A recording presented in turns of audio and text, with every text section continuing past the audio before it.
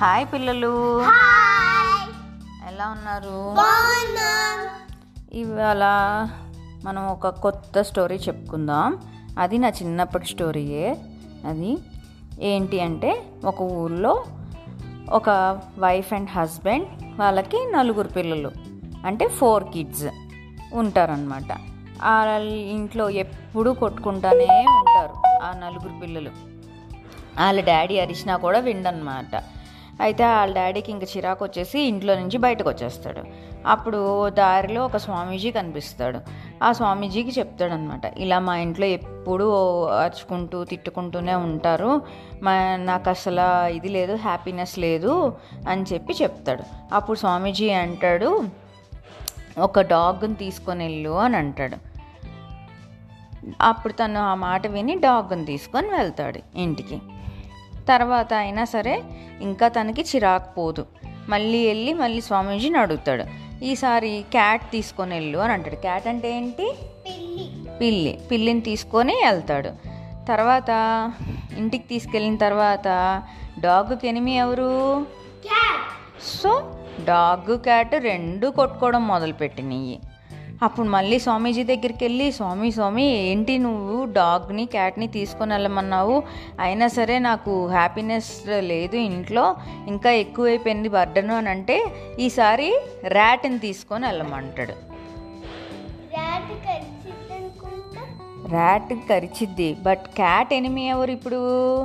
Rat. Okay, cat ర్యాట్ని తినేయాలి కదా.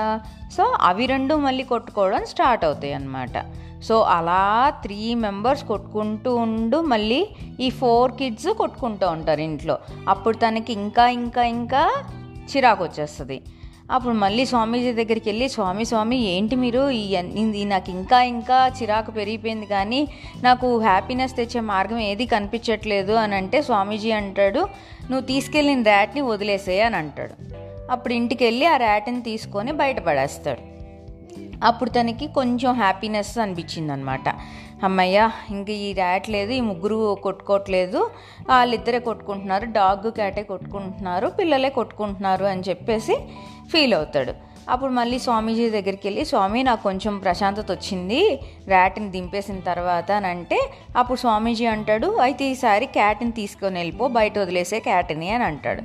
సరే అని చెప్పి ఆ క్యాట్ని కూడా వదిలేస్తాడు. అప్పుడు డాగ్ ఒకతే అయిపోయింది కదా. సో డాగ్ అను పిల్లలే ఆడుకోవడం స్టార్ట్ చేశారు. ఆడుకోవడం, తిట్టుకోవడం, అరుచుకోవడం స్టార్ట్ చేశారు. ఆ తర్వాత స్వామీజీ దగ్గరికి వెళ్ళి, స్వామి ఇప్పుడు నాకు ఇంకొంచెం ప్రశాంతత వచ్చింది అని అంటాడు. అప్పుడు మళ్ళీ స్వామీజీ ఏం చెప్తాడు, నువ్వు తీసుకొచ్చిన డాగ్ను కూడా బయట వదిలేసే అని చెప్తాడు. ఆ మాట విని డాగ్ను కూడా బయట వదిలేస్తాడు. అప్పుడు కొన్ని రోజుల తర్వాత ఏమవుతుంది, వాళ్ళ పిల్లలు కొట్టుకుంటున్నా కూడా తనకు అది హ్యాపీగానే ఉంది. ఎందుకంటే అంతకు ముందు పడిన స్ట్రెస్ చాలా ఎక్కువ. ఏంటి, 4 పిల్లలు ప్లస్ యానిమల్స్. ఓకే, ఈ యానిమల్స్ని తీసేశాక వాళ్ళ పిల్లల గొడవ చాలా తక్కువ అని అనిపించింది అనమాట.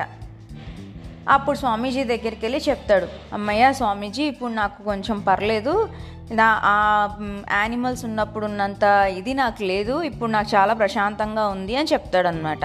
అప్పుడు స్వామీజీ అంటాడు, నీ హ్యాపీనెస్ ఎక్కడో ఉండదు, నీ ఇంట్లోనే ఉంటుంది, మీ పిల్లల్లోనే ఉంటుంది. అది పిల్లలు ఆడుకున్నా అరుచుకున్నా అది ఏది చేసినా కూడా మనం నిదానంగా చెప్పాలి, అండ్ మనం దానిలోనే హ్యాపీనెస్ని ఎత్తుక్కోవాలి అని చెప్తాడు స్వామీజీ.